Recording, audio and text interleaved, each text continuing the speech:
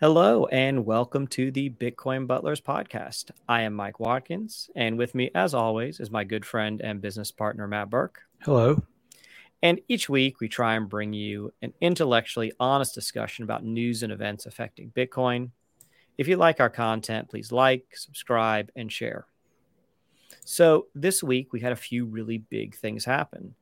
The first was the White House Office of Science and Technology Policy, known as the OSTP, released a report on a Bitcoin and crypto regulatory framework. The first US state is allowing Bitcoin for taxes, and the NASDAQ is getting into Bitcoin. But first, let's start with the White House report. Matt, can you explain what they released this week, please? Yeah. In March, President Biden issued an executive order asking for the various agencies within the executive branch to give a report on their views and suggestions for a framework around crypto and Bitcoin regulation. That report was released last week, and it broke down some of the main focus of this one, as you said, it was from the Office of Science and Technology Policy, was focused really on the energy and climate impacts of the cryptocurrency industry and ways to address those issues under regulation. So, I'm not sure really where exactly to begin with this one, but based off of what you're saying, is it your opinion that the bulk of this report had to do with energy use and emissions and climate change and things like that? Yeah, that was the main focus of it. And, you know, we can just kind of cut right to it, which is the fact that this is for the Office of Science Policy. There's not a whole lot of science in it. It's really just largely an attack on proof of work mining. It is dismissive of some of the incredible energy and uh, um, environmental impacts that Bitcoin can have that would be favorable in terms of the environment. It cited sources that are not scientific, that are basically just opinions. It doesn't really do anything other than come to the conclusion that, you know, this administration wanted to come to. Now, there are a couple of bright spots. They do mention the idea that Bitcoin mining or proof of work mining could be used uh, to use up stranded energy or otherwise flared methane. Mm-hmm. It addresses that a little bit about stabilizing the grid, but it does it in a way that's really pretty dismissive of the potential benefits of those types of things, while really focusing on a lot of downsides that are really not accurate, thought out, or really based in fact. Mm-hmm. Well, this was my prediction before this came out. I think I may have mentioned this to you last week or the week before that I was expecting them to use proof of work as a vector for attack against Bitcoin. Mm-hmm. And I think in some ways that's what we see here. But the part that I thought that was kind of more eye-opening on this, even though maybe that's not the right term for it, was just how poorly this was done. This wasn't a fact-finding mission where they tried to gather all the facts, put them together, and then use those facts to make the best possible decision for the benefit of the American people, for the benefit of the world in general. This was like a I don't know, maybe the best analogy is like a eighth grade science fair project done by someone like me who would have kind of faked their way through it. Right. I wasn't super excited to had to do my science fair projects, but I did them. And you kind of, I think, do what a lot of people do is you kind of make the result fit your hypothesis. But this is not the first time we have seen this, and we shouldn't be surprised to see this. That that the government is acting this way, because we see it with something really basic like food. So the food pyramid's been wrong for decades. I don't even know how far it goes back to where it's been wrong. And I actually looked something up today that I thought was kind of funny and shows just some of the government incompetence, which was in February of 2014, February, March 2014. They redid the FDA food pyramid. Michelle Obama got involved, and you think, okay, here's someone that realizes that the food pyramid is inaccurate. The food pyramid is essentially upside down. That's how bad it is. It's reversed. And so in February, March of 2014, she comes out with this new program, and it's really just the same food pyramid, but it's in the shape of a plate. Right. And one of the things to give you an idea of how bad this guidance is that the guidance for an adult, both male and female, is to drink 24 ounces of milk per day. That's right. Most growing children don't drink that, but an adult drinking 24 ounces of milk a day every day would not find their health improving. They would find that after about 6 months, they're probably 10 pounds heavier than they are right now, and they're not feeling very good. And then the part that I thought was really particularly interesting was that in October of that same year, so 7-8 months later, South Park did an episode on the food pyramid. Yeah. And South Park called them out for having the food pyramid upside down. So let's think about this for a second. You've got Michelle Obama. She's a very smart, very, very smart woman. She's highly educated. She's married to the president of the United States, a very, very smart guy. They have every resource that you could imagine at their fingertips.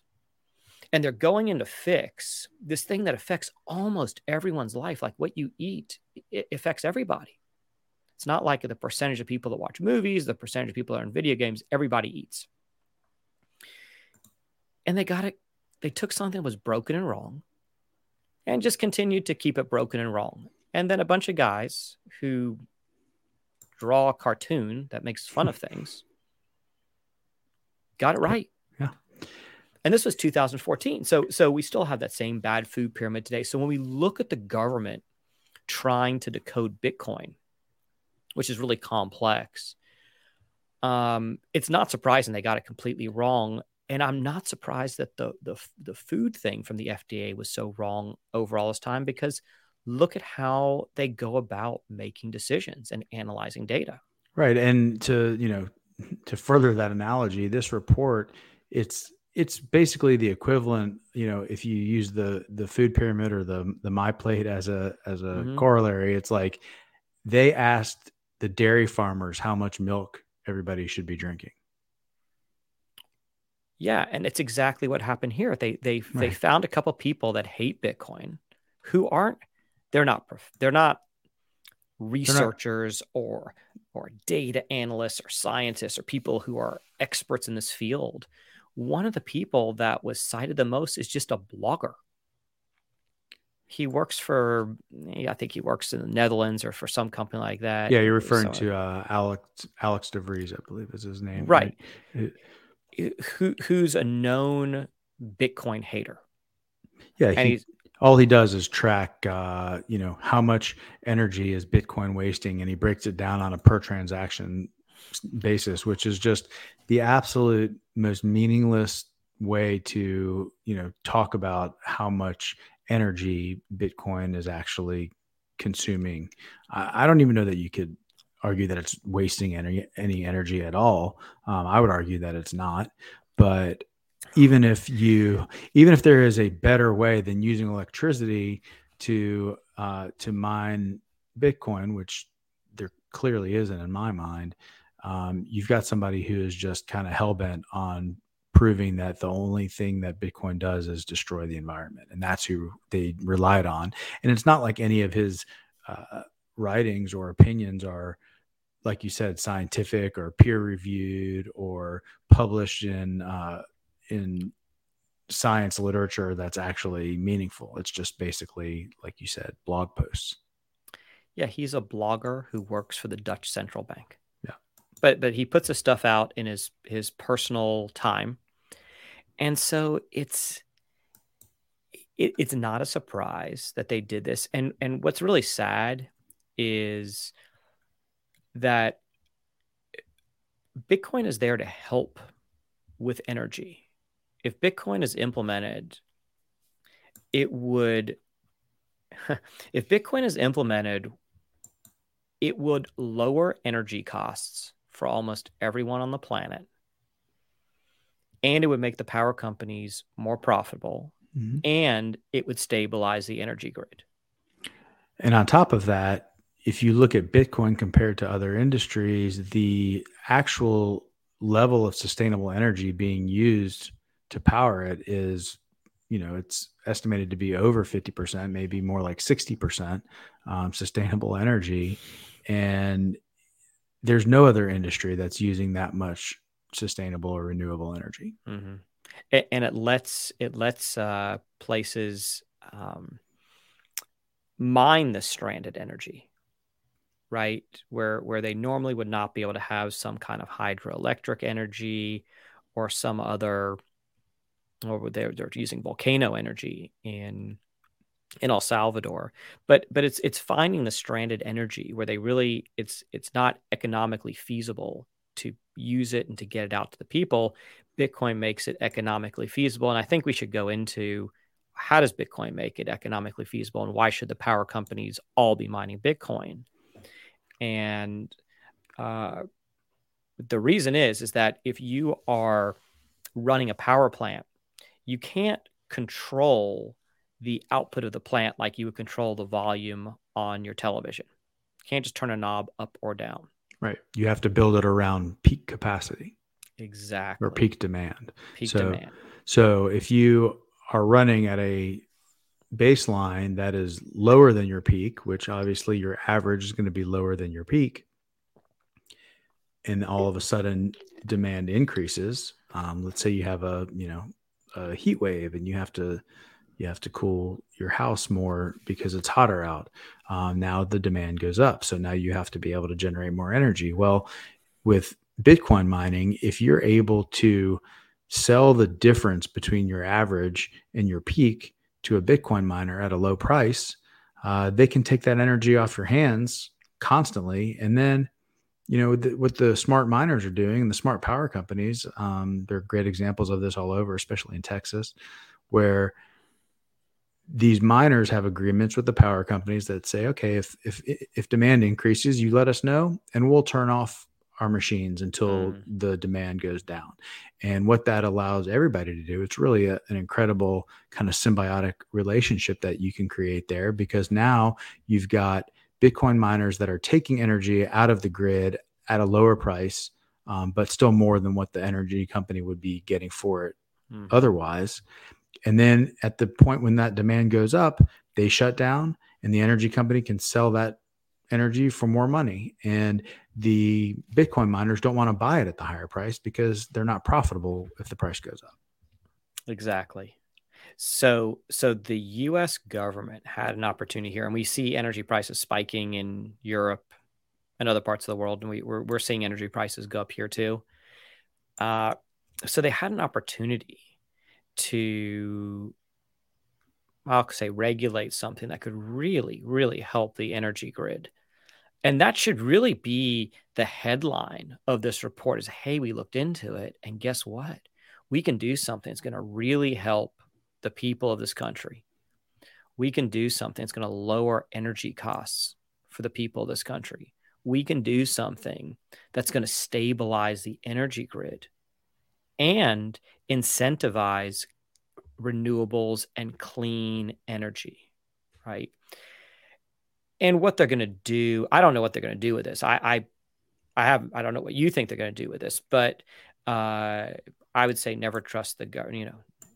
If you're expecting the government to make a thoughtful, good decision on this, you're going to be sorely mistaken, because it doesn't look like that's coming. And Matt, I'd also love for you, if you don't mind, to put up the slide that shows when people talk about Bitcoin usage, just how small is it compared to other things? Yeah. So this is a slide that shows the carbon emissions of Bitcoin compared to other industries. You can see Bitcoin at the left there. This is in metric tons of carbon dioxide.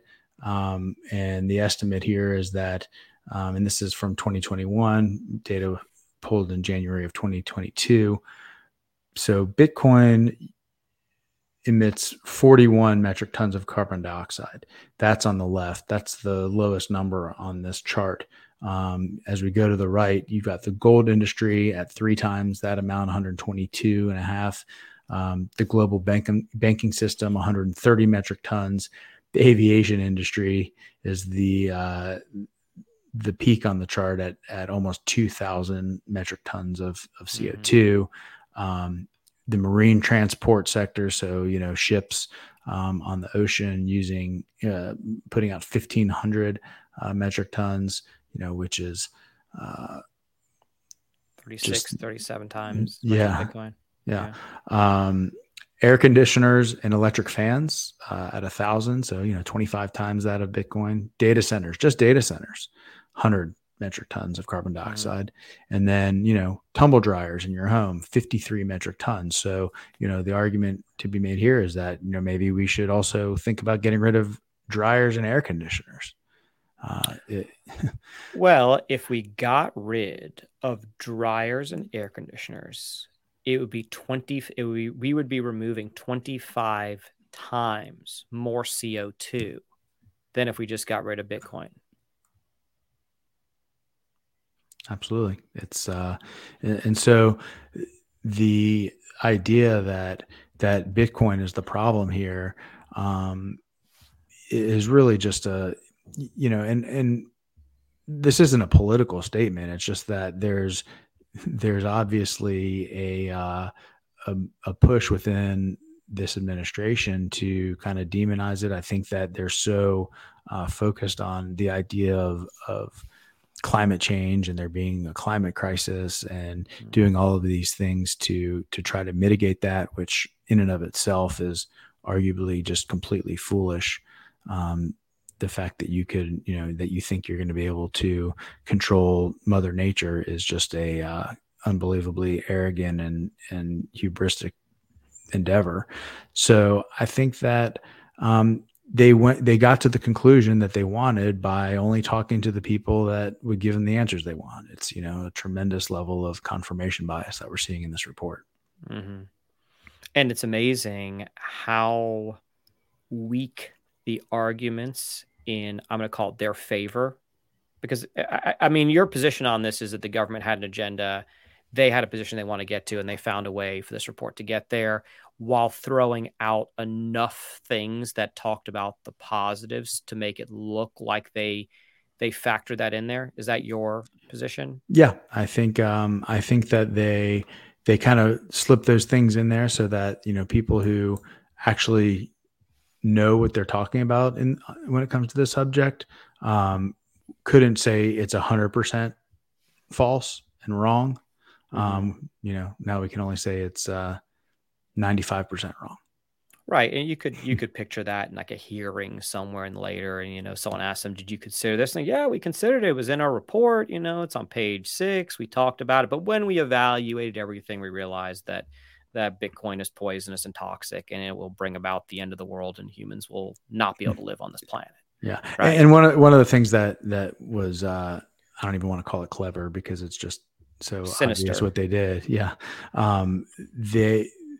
They kind of they put it into a heads I win, tails you lose type of situation when it comes to the environment. They said, well, it might be able to stabilize the energy grid or get rid of flared natural gas, but those things need to go away anyway. So even if it could do that, we don't want those energy sources being used at all. So who cares? Yeah, well, we do not want to be political in any way on the show, but I think that there's a very interesting showdown coming potentially this winter with Europe and Europe's attempt to remove themselves from fossil fuels, and all that stuff is fine. It's all well and good, but you can't remove something if you don't have a backup for it. Sure. Right? You can't take away energy unless you have something to replace it with. The move towards just, I think it'd be great if everyone's roof was made of shingles that were solar panels. This is something that Elon Musk is working on as part of the Solar City project, and these solar roof shingles are like almost indestructible, last forever, and that'd be amazing for everyone's house to have their own electricity coming in, harnessing the power of the sun clean. I think that is a future that I am very much on board with. Sure. But if that's only going to be ready in 15, 20, 25, 30, 40 years, I don't know. You can't just say, well, we're going to change things in 2 years and just figure out a way to bridge that gap of the energy. It's just not going to work. Well, yeah, look at what just happened in California with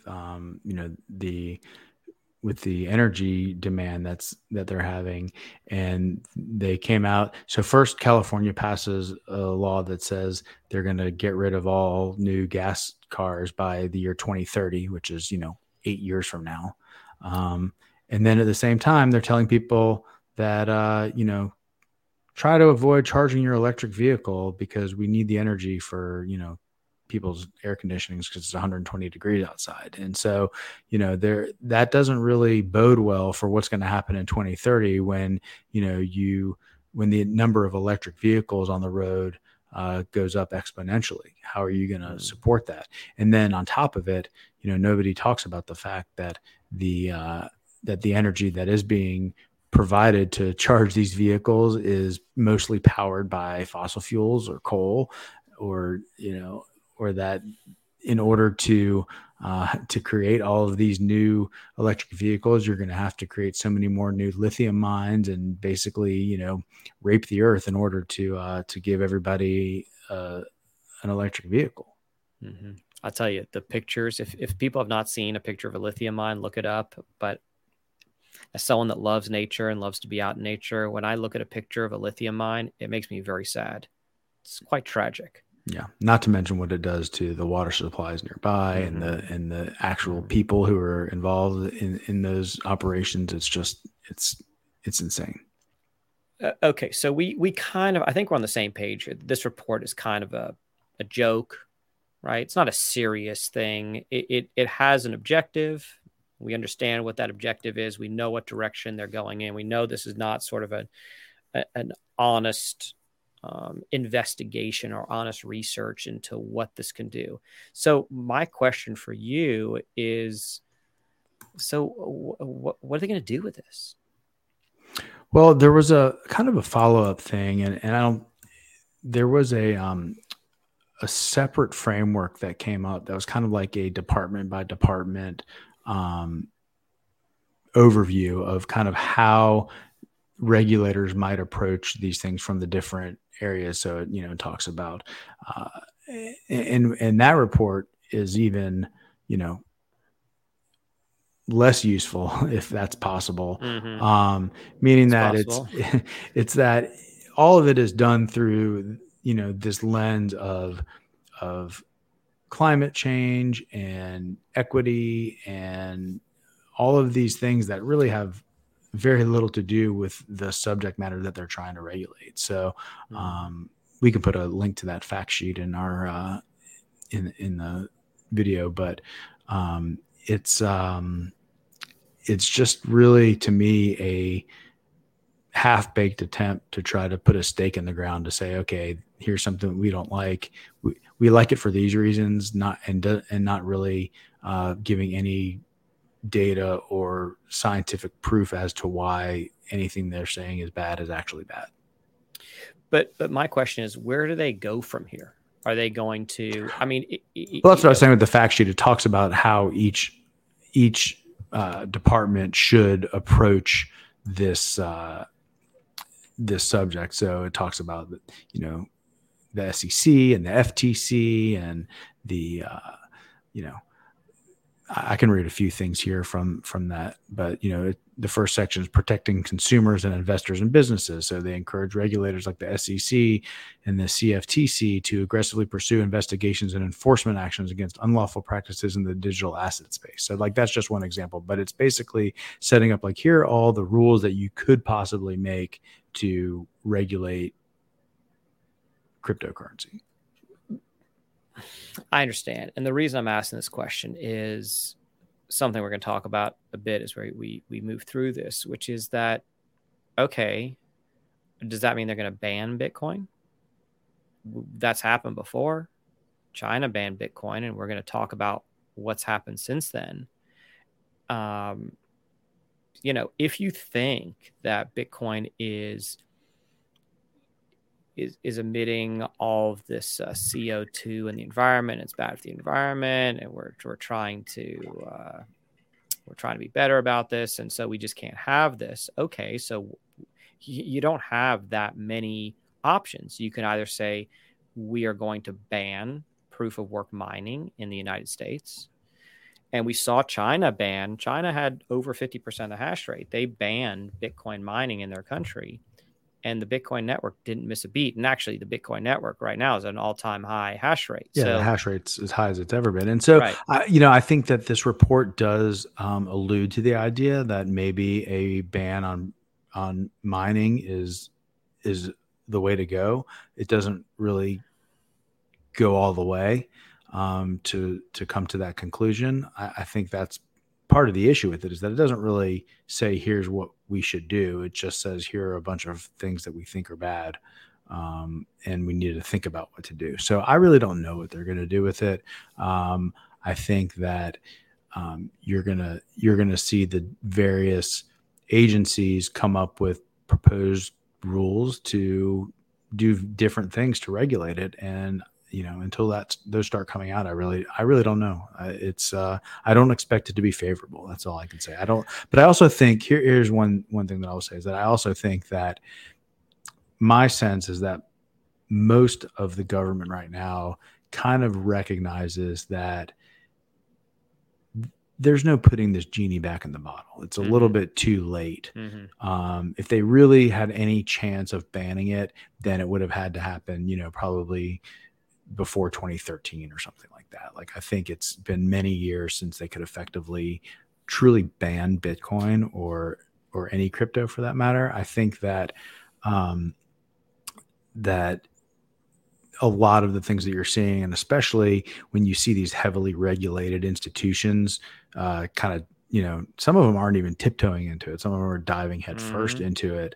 And so when you see that happening, they're not doing that in a vacuum. They've got a sense of if this is going to be acceptable under, a feasible regulatory framework, or they're doing it knowing that there's going to be a big battle and they think that they have a good chance of winning that battle. So I don't think you would see, Fidelity and Schwab jumping into this to set up their own exchange if they thought that the administration or the government was not going to allow it to happen under any circumstances. So I think that is that's maybe an optimistic take or a bullish take, but I also think that everybody recognizes that this is a $1 trillion asset class that's not going anywhere.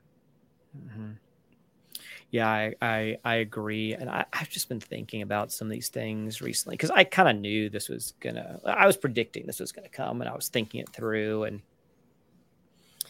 And I think there's a problem with Bitcoin that a lot of the regulators have, which is this is an animal that they've never had to deal with before.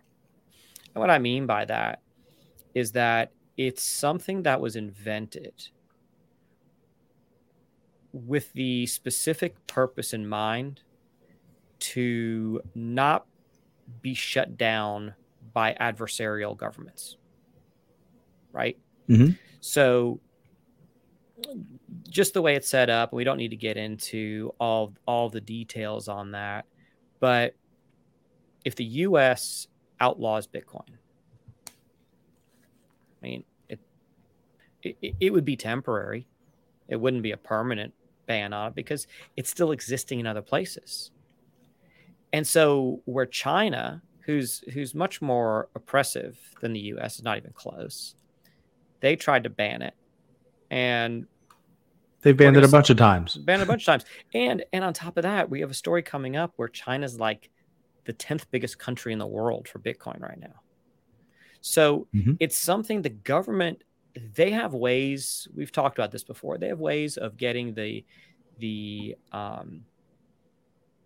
employees of the company, the CEO, board of directors to twist people's arms, to try and strong arm people, manipulate them, whatever you want to say.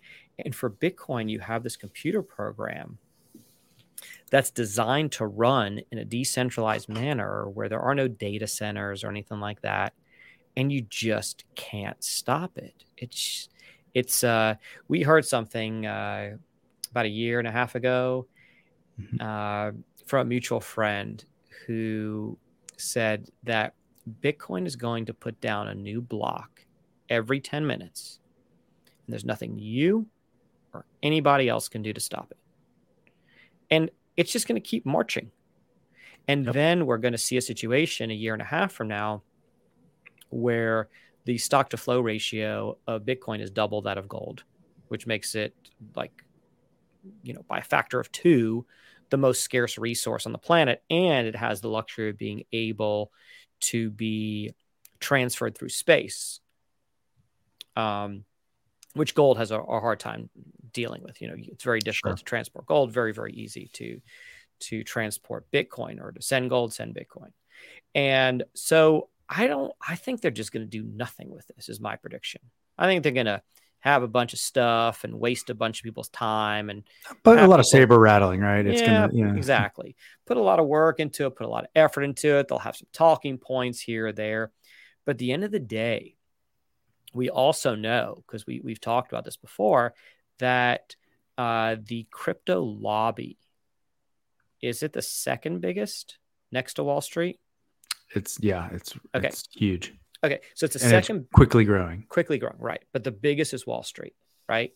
Yes. Now, what are we seeing with Wall Street? In fact, one of our stories tonight, we're seeing the NASDAQ story. So what we're seeing last week was Charles Schwab and Fidelity and a number of other financial titans joining together for the first time ever to create a Bitcoin exchange and Bitcoin and crypto services, right? So they're going in pretty heavy to try and compete with Coinbase and FTX and Binance, et cetera, right? To be a big player in that. So we see these really big players. And then this week, we're going to see another story with that. So you've got a lot. I know BlackRock is getting involved too with, I forgot who, but they're getting involved. Warren Buffett is involved with Bitcoin in Brazil. So there are a lot of really, really, and he hates Bitcoin. Yeah.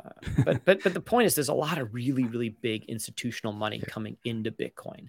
And that money that's there is going to lobby on behalf of their interests. And if they spent $200 million setting up an exchange with the intent of making, X amount per year, I mean, they're not doing this for altruistic purposes, right?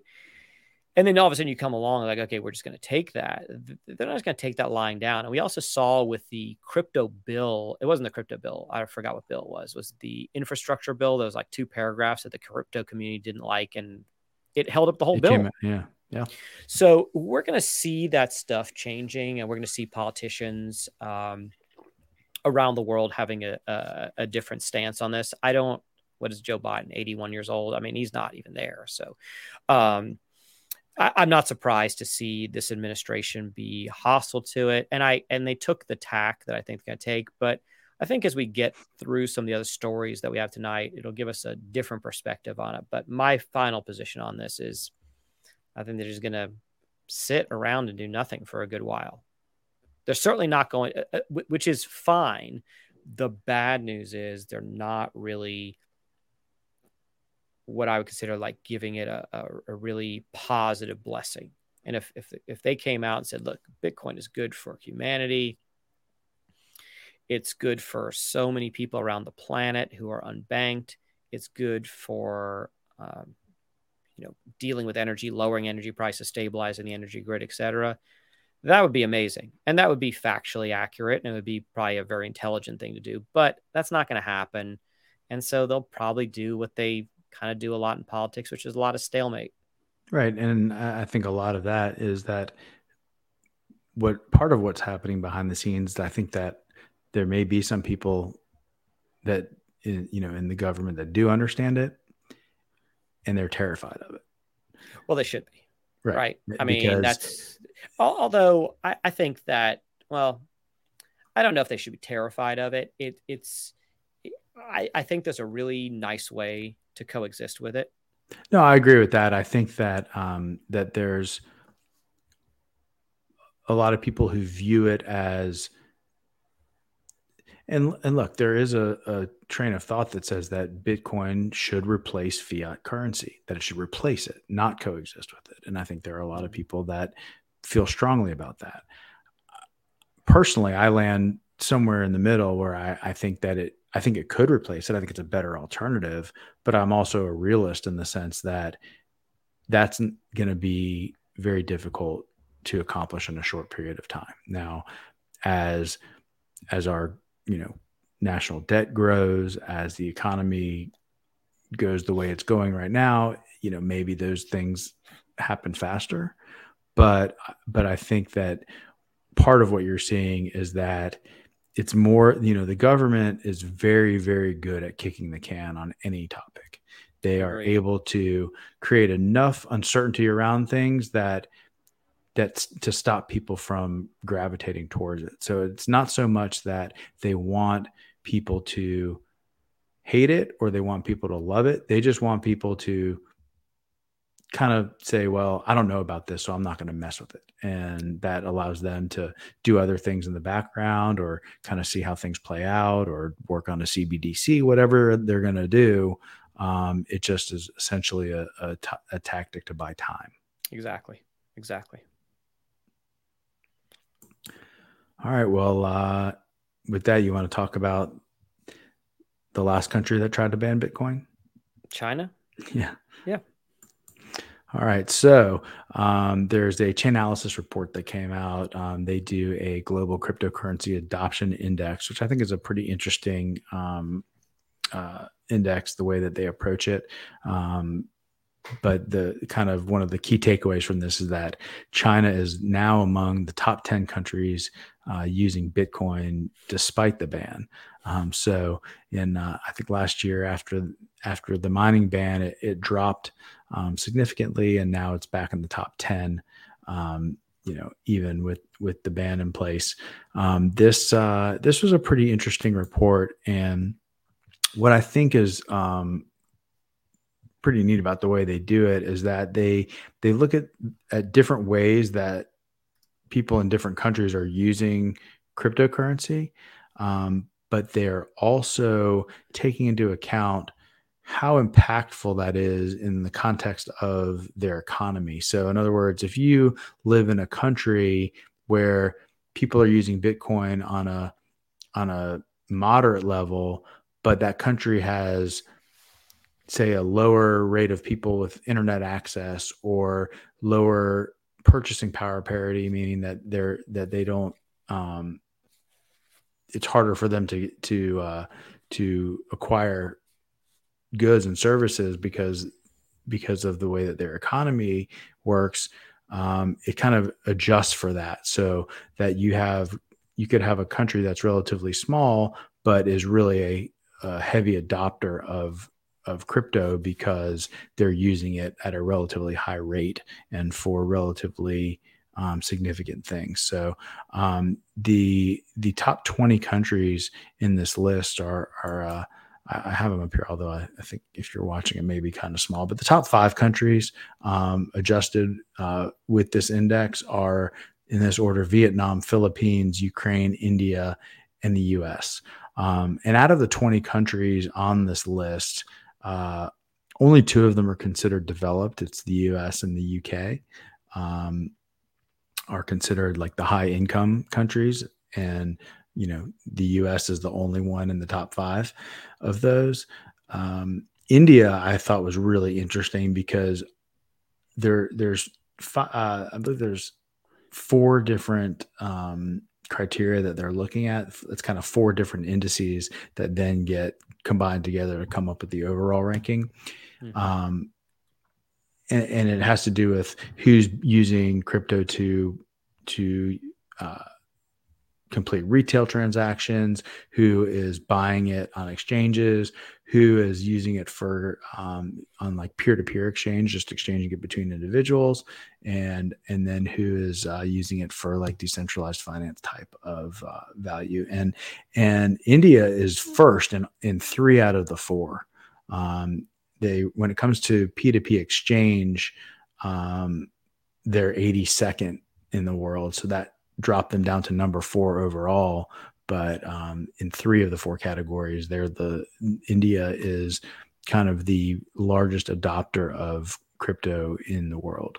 Vietnam, I think, has been in the top for a while now, at least the past few years, and I think it said something like 30% of people in Vietnam own or use crypto. Yeah, this is it's a really fascinating report here. I kind of view the numbers a little bit differently than their list because they came up with their way to rank the countries, and I know Vietnam has the number 1 ranking, but when I look into the numbers, there are really only 2 things I'm looking at here, which is what they call their centralized service value received ranking, and they also have something called their retail centralized service value received ranking. But for every country, those things are essentially the same. And for the sake of this, we'll just talk about it's essentially what they're buying on exchanges relative to the per capita income of that country. So the higher the number, the higher the ranking, the higher the percentage of their not their net worth, but their yearly income. Their per capita. Income, right. So number 1 in that is India. Really interesting. I would not have guessed that. Yeah, and the reason that you don't see India in some of these others, India is heavily taxed with crypto. They tax unrealized gains when you buy it and sell it. There's a tax taken out at that time, so so that's, I think, part of the reason you see those exchange trade numbers as being lower. But you see that people are using it. People who own it are using it for buying and selling things. Right. So India is, I think that based on this metric, to me, India is number 1, not Vietnam. Vietnam does really well in the P2P exchange, but it's number 5 in those the centralized service and retail central. And I was wrong. It's 21% of Vietnamese consumers use or own cryptocurrency, and Nigeria is the top there with 32% owning or using it. And they're 18th on this list as far as centralized service ranking. But getting back to the other thing, so India number 1, US number 3. All right, that makes sense. What's number 2? China. So wait a second. This country is like one of the most controlled countries in the world, right? And somehow, and Bitcoin was kicked out of there, and somehow they're number 2 on what their citizens are buying on exchanges and what their citizens are doing to spend it on items. That is really kind of mind-blowing. And then if we go back to that other story of like, what's the US going to do? Well, these countries, if they think that cryptocurrency is not going to be part of their future, like we're China and we're just not going to participate in cryptocurrency. We're the United States. We're just not going to participate in it. That's laughable. You can say that all you want. You can try and implement things, but you're dealing with something that you probably cannot stop. Now, some of the other crypto stuff and how they tax it and regulate it, what they're going to do with it, that's going to keep evolving over time. But I think that the idea that China is number 2, and people buying from exchanges and using it to buy their items. Mm-hmm. How many bar bets would be lost on that, right? You've got all Yeah. these Bitcoin people in the Wait, they bar. banned it. What do you mean? They Yeah, banned it. Yeah. Yeah, so it's really quite stunning. And when you see that and you see what's going on here in these other countries, and you get to these US regulators, you kind of get the place where it's like, what do you want your standing in the world to be? I mean, the US was really a leader in the world when it came to the internet and pioneering that. And we were also a pioneer with the smartphone revolution, with the 2 operating systems for smartphones coming out of the US, that being iOS and Android OS. So with the internet coming around, the US was a leader. And then the next big thing we saw, which would have been that's by 8, let's just say 10 years later or so, were the smartphones, and the US were the leader in that. And so now let's just say it's another 10 years, even though we know it's been around, but now it's really kind of moving into the mainstream. Does the US want to be a leader in this? Are they planning on being a leader in this? We don't invent and we don't build that many other things. We need these kind of things for our country to stay, to keep up its global ranking in the world. And if not, there's always someone nipping at your heels, and China is nipping at our heels right now. Sure. And clearly, even, and I don't know what the position is in their country, but people are adopting it there, and they're adopting it ahead of people in the US adopting it. Mm-hmm. I think one other thing that I thought was really interesting about this report was that the kind of the bear market that we've had didn't really have as big of an effect on adoption as you might think it would. There was some decline in the level of adoption, but it's still, higher than it was prior to the kind of 2020 bull market. So I think that what you're seeing is that there's adoption happening somewhat independently of what the price of the assets are doing. For sure, which is kind of amazing. But we've talked about that a lot, is that, the price is one data point. And what we can see is that regardless of what the price does, there's still growth happening in the space, and there's still innovation happening in the space, and infrastructure being built, and innovation on basically every area, whether that's mining or the Lightning Network, or just countries embracing it or being able to, use it in certain jurisdictions. It's pretty incredible to see that happening regardless of what the price is doing. Yeah, I agree. I was talking to someone in the Philippines today, actually, and I had seen this, and I brought up to her that, I saw the Philippines, they're doing a lot of stuff with Bitcoin and crypto, and she didn't know much about it. She just said, yes, a lot, but I don't own any. Mm-hmm. But she knew about it, and it's going on there. And I saw that there's like a place in the Philippines, like 100 different stores that will accept Bitcoin there. So Philippines, very, very interesting. Ukraine, also interesting. I don't believe Russia is on that list. I don't know if the Ukraine adoption happened. Russia's number 9 on the list. Oh, they're okay. So that's kind of in line with Ukraine, who's 6.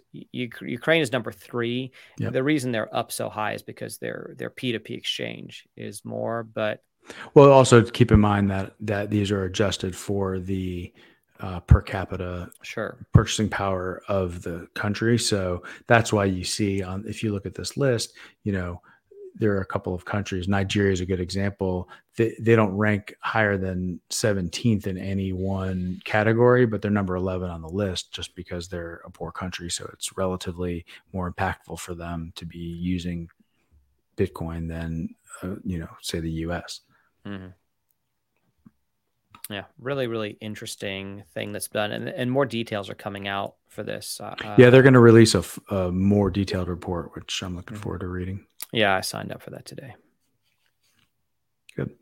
All right. Well, our next story is one here in the U.S. Colorado becomes the first U.S. state to accept Bitcoin as a payment for taxes. I thought, I have a few issues with this story just because it is a first. This is the first time we've heard of a U.S. state saying, if you want to pay your taxes to the state, then we will accept Bitcoin to do that. What is maybe not quite as encouraging is the way that they're doing it. You can only do it using PayPal. You can only do it using a personal PayPal account, but it is, pretty revolutionary to be able to say that, I can pay my taxes with Bitcoin. Mm-hmm. And this, as the White House is, I don't know what the White House is doing. This is the White House is coming up with their crazy report. So, I like to use the 7-year test for any news that we have. So we go back in time 7 years and we say, all right, well, if someone told me this would be happening 7 years from now, what would I think? So one, we can go back with the White House news and say, all right, well, 7 years. So we go back to 2015. 7 years from now, the White House is going to draw up all kinds of plans for Bitcoin. Like, the White House is taking Bitcoin really, really seriously. They're getting every agency they possibly can to give them a report on it, right? Like, how many agencies are involved in that? Even the Office of Science and Technology, the OSTP. Who's ever heard of that? Right. Before this. And so every letter agency has now been tasked with figuring out how Bitcoin is going to fit in their world. That's pretty big, regardless of what they choose to do with it. And then we have a U.S. state, Colorado, accepting Bitcoin as payment. And I understand this for taxes, and I understand you go through PayPal and all that kind of stuff. And they're also not holding the Bitcoin. They just want, right. They're not bring it to fiat. Exactly. So they're not going to hold it on their balance sheet. Although this was interesting. And by the way, this is for, income tax, sales tax, withholding tax, basically any kind of tax that you would pay to the state falls under this category.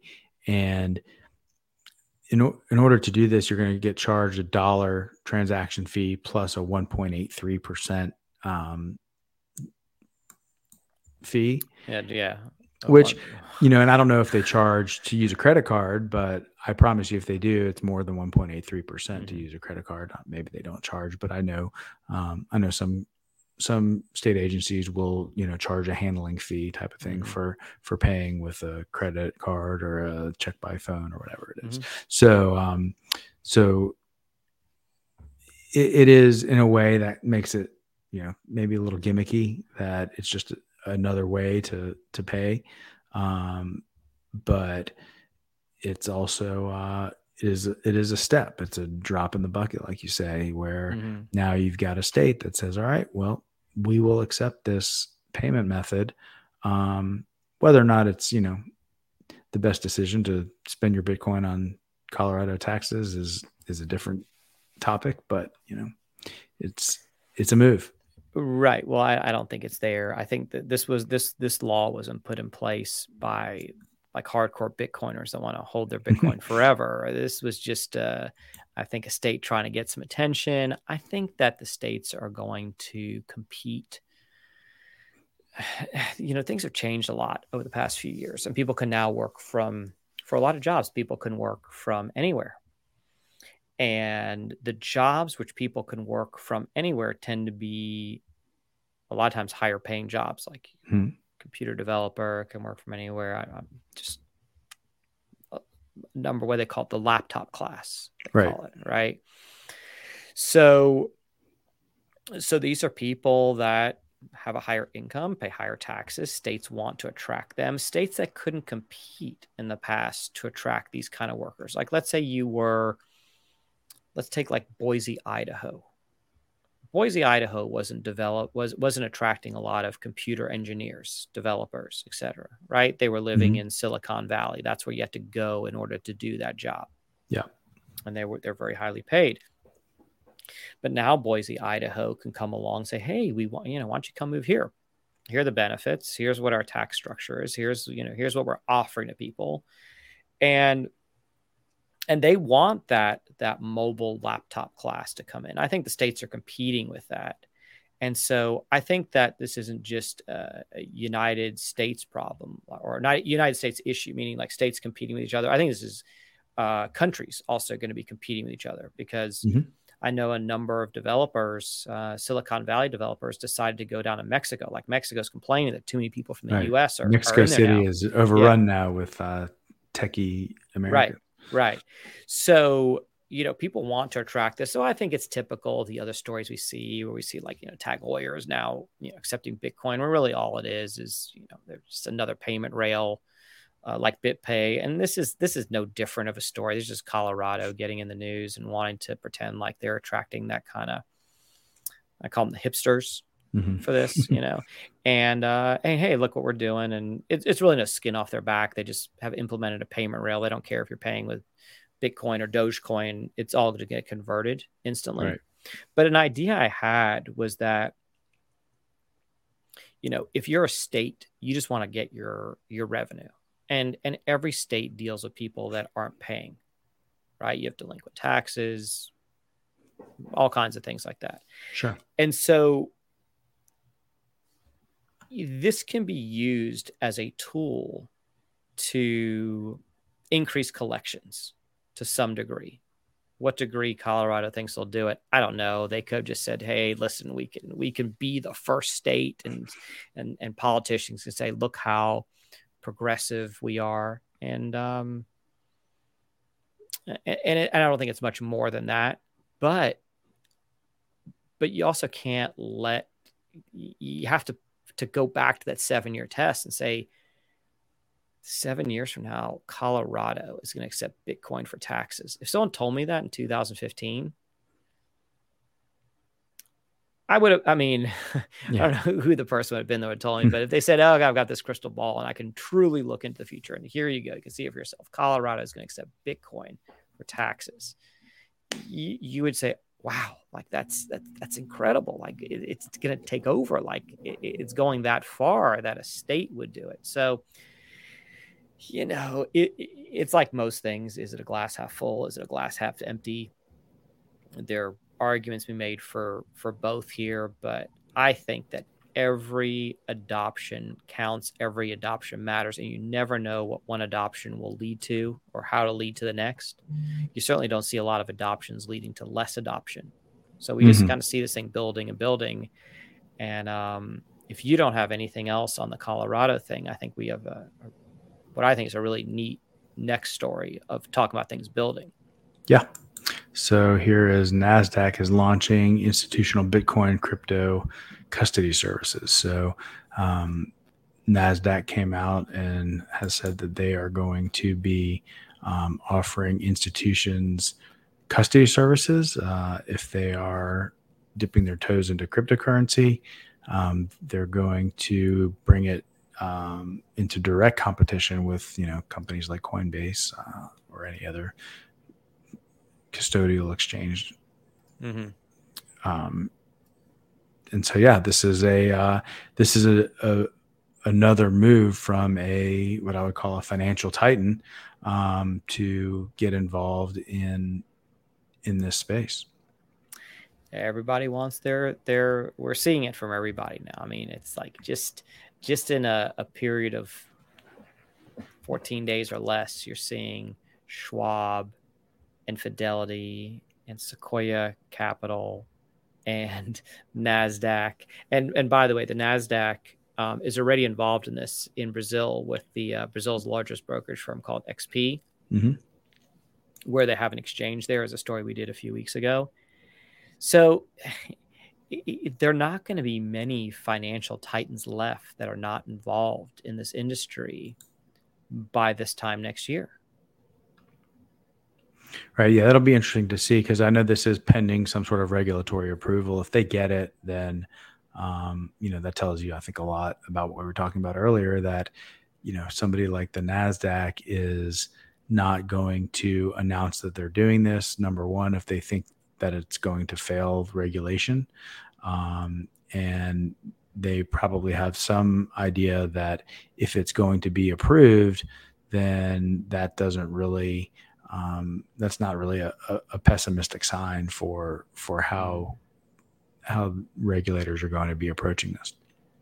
Yeah, I'm willing to bet this will be approved if it hasn't already sort of been approved sort of off the record.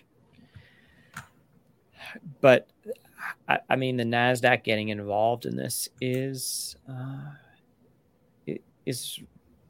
rather incredible, and a moment to kind of sit back for a second and kind of take a view from 30,000 feet and see, like, this thing it's certainly moving in a direction. And keep in mind, we've said it before, we'll keep saying it, we really just try and be intellectually honest here, but we don't screen through stories that are negative. I know we've had in some of our other episodes some negative stories, and certainly the White House report is certainly not a positive. So we're not trying to paint a rosy outlook. We're trying to analyze this both for ourselves and our listeners and viewers. What's really going on here? We're really trying to keep our finger on the pulse of that as best we can, and to make sure that we're analyzing it as accurately and as honestly as possible using all available information. And when we're doing that, we're just seeing, 95% of the stories are positive. Mm-hmm. And even in areas where they're not that positive, because the China story was not a positive. I mean, there were things you could view into it that could be positive, meaning that the hash rate is going to move to the U.S. or other countries out of a hostile country, and that's a positive. And people were mentioning that at the time. But then, we see, I think China banned Bitcoin September of last year, if I'm not mistaken. It's about a year ago. That's about right, yeah. Yeah, and so now they're, by some metrics, they're 10th in the world. By other metrics, they're second in the world. Whatever it is, they didn't ban Bitcoin. I mean, they didn't get rid of Bitcoin. Right. They couldn't. So, but getting back to the NASDAQ, it's just another positive story. And that's what we're seeing. And like I said, we're not screening out the negative stories. And in fact, we'd probably highlight those because, one negative story can have a pretty significant impact. Sure. And it's interesting to talk about, what are the challenges that adoption is facing. Mm-hmm. Certainly. I was stunned when I saw this. When I saw the news come out that NASDAQ was involved, I was pretty stunned. When I dug in a little deeper, it wasn't quite as impactful, but still, nonetheless, you attach a name like NASDAQ to Bitcoin and to the cryptocurrency market, digital asset market. To me, that's a positive. Yeah, I agree. And it's also focused on institutions. That was another thought I had with this. Like, the institutions are coming. Oh yeah. We have a friend who said this is one of the first times you've ever been able to front run the institutions. Right. And when I first heard that, I thought that was, wow, individuals are really going to get ahead of the institutions here. And then you realize they're really not. Meaning the Bitcoin price, in my opinion, is fairly easy to manipulate. Mm-hmm. And, another friend told me, he's like, when you miss the boat, you miss the boat. When institutions miss the boat, they bring the boat back. Right. And so we would see this. It's almost like we're seeing the institutions gear up from this. And this is just a theory I have. This is not, it's just an idea that the institutions are all gearing up for this. And you're not going to see like Goldman Sachs getting into Bitcoin at 60,000, which we thought was going to happen. Last November is at 60 something thousand. So, and Goldman Sachs still hadn't jumped in fully. So you thought that you're really going to front run these institutions.